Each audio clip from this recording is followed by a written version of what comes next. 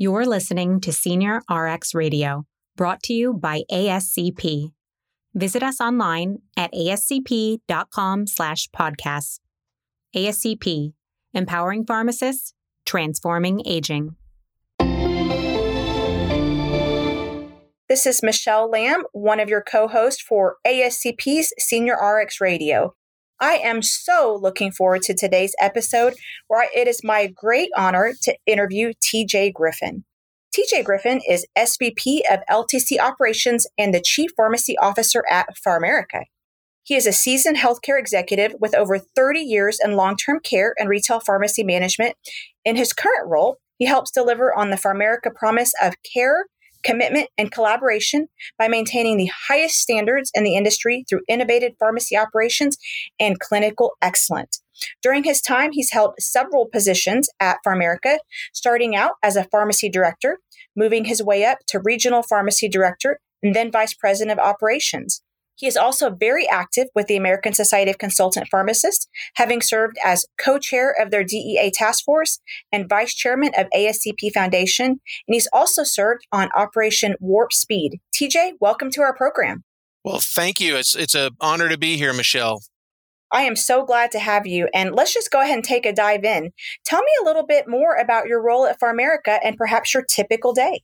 Well, Michelle, it's so good to be with you and to talk to fellow consultant pharmacists across the country. As my role as head of operations and clinical for PharMerica, my role is really just to support all the wonderful people who are out in the field, taking care of those who can't take care of themselves. You know, we have 115 pharmacies in 46 states and over 250 consultant pharmacists out in the field every day, working so hard to make sure that all of the nurses that we work with have all the information that they need, that the meds are available when they need them, and that we're just a supreme resource for all the skilled nursing facilities, senior living sites. And, you know, we also service over 2,000 group homes for individuals with developmental disabilities. And it's just really an honor to be the voice of those out in the field and make sure they have all the support and tools that they need to do their job successfully to take care of folks. That's really what my role is. Wonderful. Thank you. You mentioned a couple different practice settings. I know you have facilities, skilled nursing, group homes, etc. I saw on your biography that PharMerica also has some roles in drug and alcohol rehab facilities. That's a unique setting. Could you tell me a bit more about it? Yeah, Michelle, that is a growing, unfortunately, with the opioid crisis that we've been dealing with and the actual spike during the pandemic, there has been a greater need for close ties with pharmacy, with drug treatment centers, drug and alcohol rehab centers, and mental health facilities. So that is an area we've really started to branch out in. We're learning every day about those patients and their needs and the special treatments that they use. And it has been a very much growing part of our portfolio, I would say, in the last year and a half in particular. So there is several dozen that we take care of across the country. And it's very rewarding work. And you really have to be on top of your game because those folks move in. Sometimes they're moving in under a crisis situation. Most of those facilities across the country are not licensed to have e-kits like you might have in a skilled nursing facility. So the pharmacy has to be very prompt and able to provide quick services for those patients with quick turnaround because they're coming in so much with crisis. Now, sometimes you may have a prescriber that's on site that you may sell some house stock to directly to the prescriber so they can get started.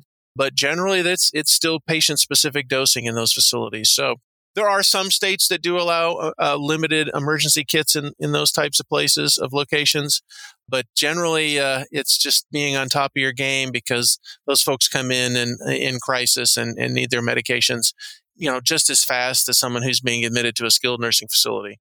Thank you for sharing that. I know it's an important and emerging role of the pharmacist in that type of setting. It really is. And there's a business model that's kind of taken off for providers as well. And so they're cropping up.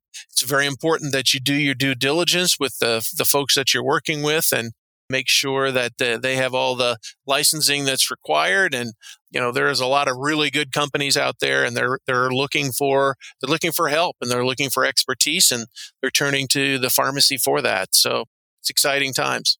I agree. Thank you, TJ.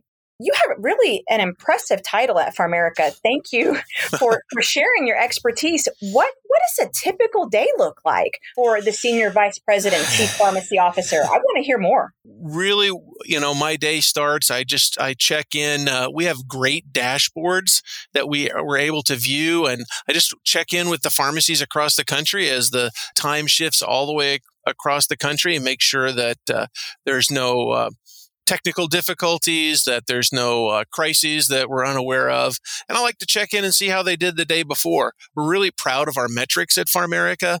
We have a 96% on-time delivery. We have a 99.998% order accuracy. Our orders go out 99% complete. Generally, the only reason an order might not go out complete, as you're well aware, might be a clarification or an allergy that you're trying to clear up. So we want to make sure our pharmacies are maintaining those good metrics. So I'll be looking at those metrics.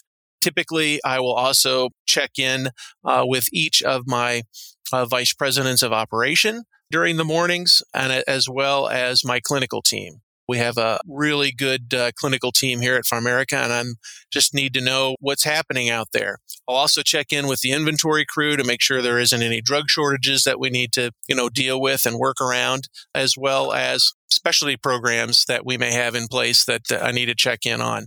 And then there's just the general government relations work that you have to do. I work very closely with our government crew. There could be certain state level initiatives that are going on with government affairs, whether it's the new PBM laws in Florida or trying to get nurse practitioner rules changed in Texas. There's always something going on in government affairs that I'm also touching upon. So every day brings a little something different, but you have to check in with each of your team members. And again, we have 5 pharmacies in Hawaii. So, their day doesn't start till 1:00 in the afternoon. So sometimes you get a little excitement all the way out in Hawaii. So that's interesting. That's generally what we're doing. Gosh, TJ, you're balancing a lot of different tasks as well as time zones. Well done. Yeah, we even service up to Alaska. We service Alaska out of our Seattle pharmacy. So we're flying stuff up to Alaska a couple times a day. Okay. So you've mentioned some of the metrics and responsibilities of oversight of your dispensing pharmacies. Talk to me about the consulting side. I believe you mentioned you had over 260 pharmacists report to you. Yes. So we monitor the F tags. We want to know where all of our surveys are going on in our facilities across the country. So we monitor and measure how our facilities are doing. We keep track of all their past regulatory F tags and make sure that we are creating programs and helping them make sure that they don't have repeats of those F tags. So we're constantly creating clinical programs, clinical initiatives, clinical newsletters that we'll put out to facilities. We also will keep track and survey what are the survey trends that are going on. Now that psychotropics, for instance, are under the microscope, we're tracking the tags associated with that. And we send out little nuggets. We call them the F-Tag Focus. We have an F-Tag Focus newsletter, if you will.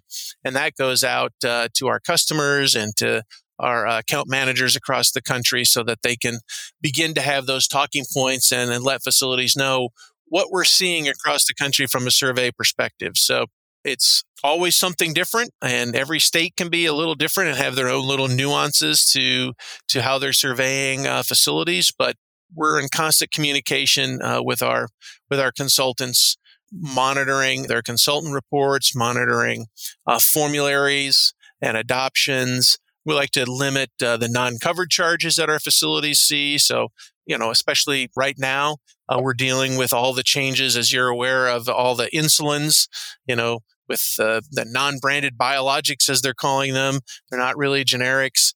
So there's lots of changes going on in the insulin world, both with pricing and with brands and the biosimilars. So just making sure everyone has all the education they need to explain to their customers and patients, exactly what's going on, from a clinical perspective. So I have a tight corporate clinical team here at PharMerica. I have a director of corporate clinical programs, Steve Creasy. He and two others here, just from a corporate level, are just continually monitoring and creating different educational materials for our teams out in the field so that they can, just stay on top of their game. Thank you. And for those of our listeners who aren't familiar with what an FTAG is, can you talk a little bit about the process of a state survey and maybe what an FTAG is, and perhaps if there's one that stands out in your mind as pretty scary and needed to be addressed right away? I would say all FTAGs are scary because facilities don't want them.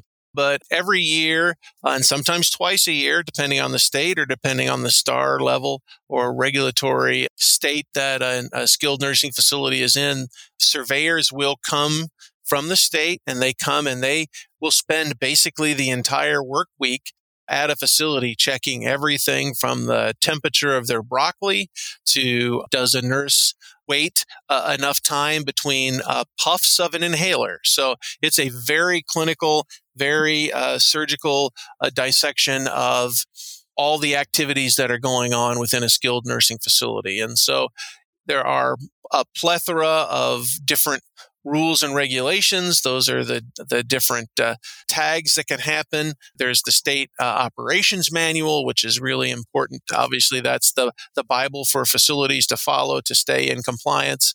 And any variation from that state operations manual can result in these different level of tags. And so an F tag is the kind of the normal level of tag that you would see if a facility has a non-compliance. They're usually given a certain amount of time to what they call clear that tag, which means just fix what the state says they're not doing correctly. And that's where a consultant pharmacist can come in.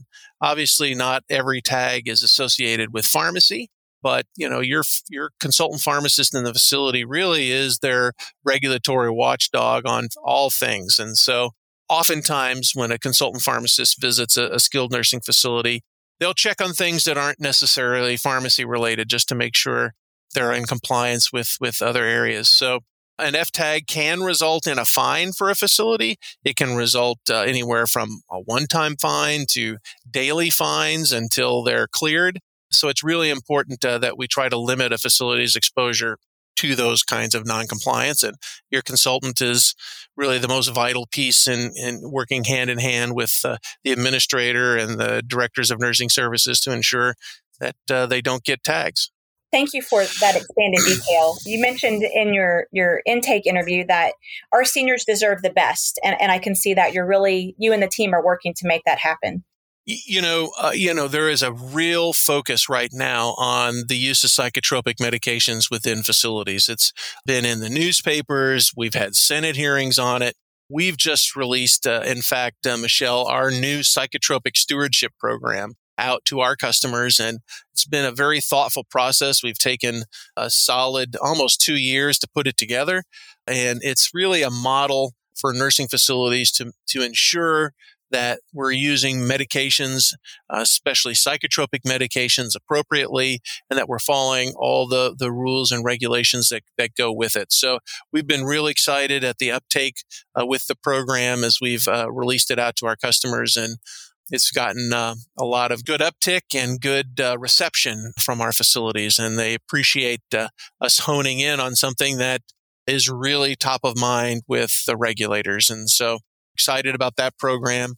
I think we have a model antibiotic stewardship program that we have for our customers as well. And we released last year an opioid stewardship program that isn't so much about opioid use disorder or opioid diversion as much as the proper use of pain medications. And so obviously we get into those other areas, but those are our 3 big releases that we've had the last 3 years to really help facilities focus on things that are very topical and as well as very important to the health and safety of those that they take care of. Thank you. You've mentioned this job title of consultant pharmacist. I know some of our listeners may work in settings outside of long-term care consulting. What tips would you have for an aspiring consultant pharmacist that wants to do that type of work? That's a great question. And I get that question a lot. And what we have done, especially with students in pharmacy school, long-term care is just not something that's necessarily taught in pharmacy school, to be honest. Certainly, there's geriatric pharmacy classes, and we certainly know how to dose and use geriatric medications. But the actual laboratory setting, if you will, or there's very few externships out there in long-term care. So for students or new pharmacists, I highly recommend contacting a long-term care pharmacy and doing a job shadow with a consultant pharmacist. You can learn a lot during that shadowing process. And some states require that to even get your consultant license. I think Florida is one of those. So I think job shadowing a consultant pharmacist, then there's, through ASCP, we can hook you up with any innumerable amount of consultants who would love to have you tag along and let them show you what they do every day. It's a real high focus on, obviously, the proper use of medications in the geriatric population. So you're going to want to knuckle down and study the geriatric dosing, the lab values that are required to be monitored in the geriatric population. And there are certificate programs out there that are also available to you. Most of our consultant pharmacists are homegrown, and so they've spent some time in the pharmacy and have worked their way into consulting. But consultant pharmacist's job is so rewarding. That is probably has the largest longevity of any of the pharmacists that are in our system are consultants. And they really are the face of the company. They're the highest rated service that we get on our client surveys are our consultant pharmacists. So they're just a real important element to how we provide care in all of our care settings. Some states require consultant pharmacist reviews in the assisted living environment. Not necessarily monthly, but quarterly in many, many states. And it's just as important in that. And if you think about the customers and patients we're serving, their average age is 83 years old. In a skilled nursing facility, they're going to be on 10 plus medications. In assisted living, they're going to be on, 6 to 7 medications. And even in our IDD group home setting, those patients as well, those residents are also on 9 to 11 medications. And so it's really taking care of the chronic folks and having a good knowledge base about drug interactions and the laboratory values that you just have to monitor when you're on that many medications. Right. Well, I'm so glad that there are consultants out there doing that important work. You mentioned certificates. Are you referring to a board-certified geriatric pharmacist? That's right, the BCGP, which is very hard to attain, but that is a really good way to knuckle down. Even if you don't pass that test the first time, the studying for it and all that goes into it will help you learn so much about what a consultant pharmacist does. And it's not, I think the pass rate's only 70%. So it's a really tough test. So you have to knuckle down and really, really study it. I've heard it's a tough one, but thank you for that reminder that even if it's not passed the first time, we can do it. You can do it. Okay. If you put your mind to it. That's right. Talk to me about your role with ASCP as co-chair of the DEA Task Force. So that is a position that I have held. I was just trying to go back and look. I think I've been, involved with the DEA Task Force for at least 10 years, if not more. And it has evolved over time. I think obviously, dealing with the opioid epidemic and a high focus on opioids, the changing of the schedule of medications, it is really important because there's so many narcotics that are used in the long-term care setting that we have a good handle on how they're used, how they're appropriately used, and how can we teach the regulators how our facilities use opioids? Because so many times you'll have a young DEA agent who is, right out of school, entry-level job, and he thinks, like many, that a long-term care pharmacy is just like a Walgreens or a CVS, and it just isn't. So it's important to have good relations with the DEA office in Washington, D.C.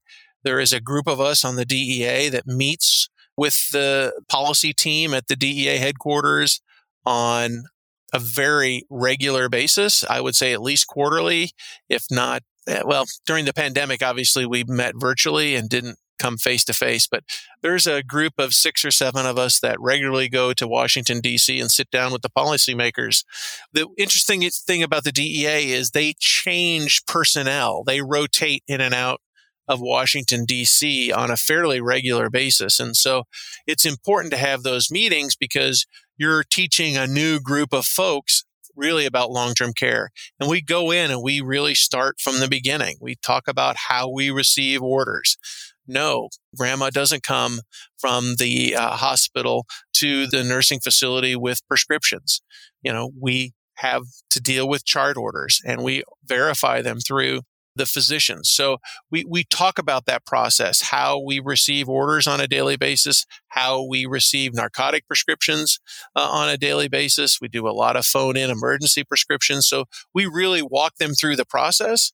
And then we start talking about our asks, whether it's changes in the nurse-agency relationship, where, back in 2010, the DEA said, They don't consider nurses at a skilled nursing facility to be an agent of the physician. So technically, for a nurse at a nursing home, even to fax you a hard copy prescription, she would need to have a contract with the physician whose prescription that is. I know that sounds ludicrous, but that's this nurse agency relationship process. So we've been working for years to get that modified and changed because it's a very cumbersome process. So, in all actuality, technically, if a facility faxes you in a hard copy prescription, before you leave the narcotic at the facility, you need to take possession of that hard copy prescription if there's no agency relationship with that physician. We've worked our way through agency to really trying to entertain how could we get chart orders in skilled nursing facilities recognized as the actual prescription. So over the years, we've talked to them about that and the different ways that we could try to achieve that goal. We haven't gotten there yet. So still a narcotic prescription in a skilled nursing facility still has to be treated just exactly like a narcotic prescription in a retail drugstore. The only change is in a skilled nursing setting, you can partial fill a C2 narcotic for up to 60 days. In a retail setting, you can only do that for 30 days. And even that is a relatively new change for retail. Well, thank you for that update. And if things change moving forward, you come back and give us an update. I will. The biggest item we're working on right now, obviously, is opioid use disorder, which is now creeping into our skilled nursing facilities. And we're working with them behind the scenes on some key policy changes that I think will make it easier for physicians, prescribers, and facilities to more easily take on those patients that they're being asked to take on. So more to come on that, but exciting times ahead. I think hopefully even this year, we might have a very favorable rule changes that we can get behind on that. Very good. Well, come back, like I said, anytime. Tell me about this other title you have as Vice Chairman of the ASCP Foundation, your role and the importance of the foundation to ASCP. So the ASCP Foundation is the philanthropic arm of ASCP, and it has just been my honor to really be part of this. I'm relatively new to the board of trustees of the foundation, but our duty is to raise awareness, raise money, and have programs that can further and better the Society of Consultant Pharmacists. For instance, the foundation is where we raise the money to provide scholarships for students to attend the annual meeting. It's where we have raise the money to have the awards for the poster program that we have at the annual meeting. We currently are working on a grant with USA Aging, and through that grant, we're going to be working with, I know you're going to think this is very interesting, but USA Boxing. And through a grant through USA Aging and through USA Boxing, we are going to be holding vaccination clinics at all the regional USA Boxing events across the United States leading up to the Olympics next year. And that all came through a grant through the foundation. And so, wow. Fascinating. It's always important for an organization to have a philanthropic arm so that we can fund initiatives, whether it's educational initiatives like Help with My Meds, which we're putting together, which will be, I think, if you want to think of it as a virtual brown bag event. A lot of pharmacies do have brown bag events at at centers. We're going to create a listing of consultant pharmacists who'd be willing to work with anybody, especially the seniors across the country who just have questions about their meds. So kind of think of it as a virtual brown bag event. And so we're setting that up through the foundation as well. And so it's I'm the vice chairman this year. I'll become chairman next year. And we just have a lot of educational and research initiatives that we're working on. So it's important for us to give back to the organization that really looks out for us. And that's really what the Board of Trustees with the foundation does. Thank you. I'd also like to hear more about your time as the pharmacy representative on Operation Warp Speed. Again, so blessed through ASCP and Chad. He asked me if I'd be willing to do that. And of course, in the middle of the pandemic, who wouldn't want to be on the forefront of making sure our seniors are well represented when the vaccines were being formulated? We had many meetings about how they were going to be distributed, how they were going to be paid for. It was an exciting time. This started all the way back in July of 2020, so about 3 months into the pandemic was our first meeting, and we met every week extremely regularly to talk about what was the best way to get vaccines out to America and treatments out to America as fast as we could. And because of ASCP's involvement, I think it was really critical that nursing homes got the vaccines first. And we were very vocal about that. And I think we were very successful. I think you can see the data will show you that the day we started giving vaccines in nursing homes, within a month, the case rate and death rate in our facilities had precipitously dropped. So it was important to make sure that our most vulnerable populations were taken care of first and correctly. We worked with several agencies, the CDC, HHS, the VA, state and local immunization information system groups, all to make sure we could coordinate and get this done correctly so that those vaccines, when they were ready, could go right into arms. It also worked that we worked on Operation Speed, not to be confused with Operation Warp Speed, but in October, before even the vaccines came out, if you recall, we had our first monoclonal antibodies that were available. And ASAP led the charge on that as well. And we were able to get those monoclonal antibodies out quickly in a speed fashion. I remember us being able to literally doing this by Google Docs. There wasn't any electronic ordering. All the member pharmacies and ASAP, we literally would send our order to Chad and staff at ASCP. They would put it on a Google Doc, and we would get shipments the next day. And I remember receiving a phone call from a chief medical officer at a facility in San Antonio, Texas, that they had 60 residents, all with COVID, at the end of October that year. And we were able to get them 60 doses of monoclonal antibodies. And he called me the next day in tears saying we had saved their lives, that it was the most amazing turnaround. The monoclonals were amazing. And the fact that we could get them to them so quickly and was just a blessing. And so we were able to do that through ASAP, through thousands of facilities across the country, very quickly. And that's the power of organization. That's the power of our trade association.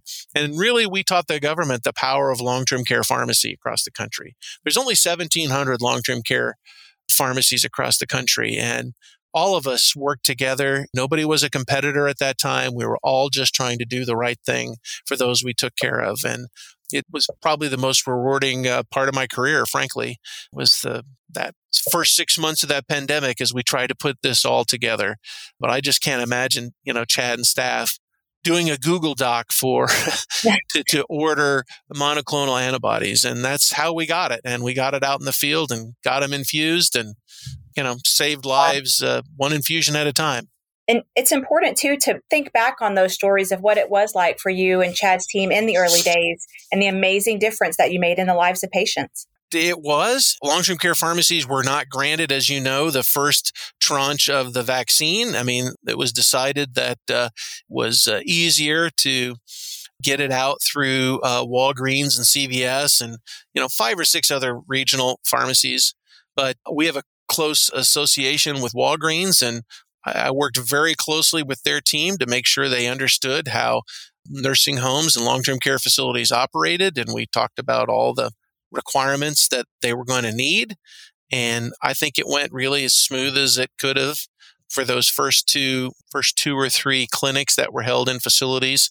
And by the time they were done, long-term care pharmacies were there to pick up the pieces for those folks that didn't want to get the vaccine right away at the very beginning, and then saw how that it was working. And I know at PharMerica, we've done over 100,000 vaccines, since the beginning, and another, tens of thousands of monoclonal antibodies and therapies. And so as the need arose and needs changed, we just worked together as a team and as a profession to show the world what pharmacy was all about. It's the most proud I've been of our profession in my professional career, when you can have NCPA and ASCP and APHA and ASHP and the compounding pharmacies all singing from the same songbook and working in conjunction with each other, really to save America. 70% of all vaccines came through a pharmacist. So our pharmacists were there, never went home, and did what needed to be done to get our nation through this. And I'm really proud of every single pharmacist out there and every single technician who was there alongside of them, because prescriptions don't fill themselves from home. Somebody has to come in and see them and do them and deliver them. Our delivery drivers, were there right from day one of the pandemic. We never had an issue with a delivery because they knew how important their work was. So really proud of the industry. It was important. And I know some of our listeners also were in the nursing homes and reaching out as part of that effort. So if that's you driving in your car right now, thank you so much. On the same topic of COVID, what's next on a regulatory change perspective? What changes are on the horizon? I wish I could have a crystal ball and say what's next with the virus. What's next for the regulation, obviously, yesterday was the end of the public health emergency. And so on June 30th, the biggest change for long-term care pharmacies is we will lose the ability to do consolidated billing for our Med A patients, which means we can still provide the government-provided vaccine until it runs out, but we could no longer bill for a Med A patient after June 30th through the consolidated billing process. Obviously, we can still do it for custodial patients in skilled nursing facilities, but the nursing facility themselves will have to bill for the administration of the vaccine for those patients who are under a Med A stay. So that's not a lot of patients, and pretty much I think we're seeing, 70% or so uptick of the vaccines in facilities. So there's not a ton of vaccines going out. Still every day some goes out, but obviously not like at the beginning. I foresee there could be a new booster this fall. That's quite possible. I think it could just end up being kind of a yearly vaccine, unfortunately, that we'll have to deal with like a flu vaccine. And those will all be Med B vaccines. So COVID, flu, pneumonia, those will all remain a Med B vaccine going forward. And we'll also likely this fall have a new RSV vaccine for the respiratory syncytial virus that's out there now in the elderly. So yeah, vaccines used to be, other than flu shots, used to be in the realm of retail pharmacy, and it is now at the heart of what every long-term care pharmacy does now. So, we're formulating plans to do fall clinics in our senior living environment. The retail pharmacies are understaffed, as you know, and understaffed in the sense that there is a pharmacist shortage across the country. And so they don't have the teams like they had at the beginning of the pandemic to go out and do all the vaccinations at these senior living facilities. So we're staffing up and preparing to pick up that slack in the fall, as I know our peers are doing. And flu, RSV, pneumonia, COVID, you're dealing with a lot of shots in arms. And unfortunately, you're not also going to have a combo shot this year. So, it could result in needing 2 clinics. So it's going to be a busy fall, I think. It certainly is. To make it even more interesting, just earlier this week, we received a new update to the Beers criteria. We are recording it in May. Not going to take a deep dive into the content of those new guidelines today, but can you talk to me about how PharMerica will be rolling out that clinical information to your consultants?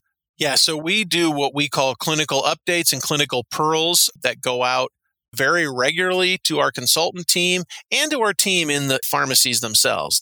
We don't just limit this information to our consultants, because so many times the pharmacists and the pharmacy teams in the pharmacy will also get these questions. And so it's important that they stay just as up to date on the information. My crack corporate clinical team puts those programs together. We gets all the education that's needed, whether it's in a PDF form that they can be emailed. We hold webinars at least 3 times a week on different subjects for our consultants. They're all recorded and on our intranet so that consultants can go view those on a regular basis. And we just do everything we can to make sure that they are as up to date on all the changing environments that are out there, especially, when it comes to the beers list. Well, thank you, TJ, for keeping our listeners up to date. Is there anything that you'd like to share with our audience I haven't asked you about? Maybe not anything that you've asked me about, but I just want to take an opportunity, as you just did, to just thank everybody for all their hard work, everything that they've done during the pandemic and every day to take care of those who can't take care of themselves. The greatest generation is, just so important. I got into this business when my mother-in-law got sick at the age of 53, and she had small cell lung cancer and ended up in hospice. And I got a random phone call to join a company called PharMerica and do long-term care. And my retail pharmacy days came to an end, and I joined long-term care, which I didn't know much about. But I was able to get my family back close to my mother-in-law and be with her and create that family palliative environment that's just so important. And we've all gone through that. But I'm so glad to have found long-term care. It's really, really important work. And I just want to thank all those who are involved in what we do every day, and just thank you for caring, because it's just so important what we do. And if we didn't do it, I don't know who would. So I just want to thank all your listeners and just appreciate all the hard work and all that we've all been through the last 2 or 3 years. And I see the future of long-term care pharmacy and long-term care is very bright. I mean, we're in the midst of the silver tsunami, if you will, of the aging of America. And it's just important for us to stay on top of it and make sure that we have a profession that stays really close to the front lines of taking care of the seniors and those who can't take care of themselves. So it's just a really bright future ahead. It's a great time to be in long-term care pharmacy. And I just, thank you for the opportunity to say that. Well, thank you for ending our time together on a note of gratitude. I think that's a great way to finish it. How can our listeners find you if they'd like to connect or follow up with you? If you Google me on LinkedIn, you can find me. I have a pretty large following on LinkedIn. But if you just have any questions, concerns, want to talk about PharMerica or long-term care pharmacy, you can just shoot me an email at tj.Griffin, Griffin, at PharMerica.com. That's my email. It's wide open. I have an open book. Shoot me a note or tag me on LinkedIn. I'm happy to hook up. I very rarely refuse a LinkedIn post and for a friend, and just happy to connect with anybody who wants to learn more. All right. Thank you, TJ. I appreciate your time. You bet. Thank you. You're listening to Senior RX Radio, brought to you by ASCP. Visit us online at ascp.com/podcasts. ASCP, empowering pharmacists, transforming aging.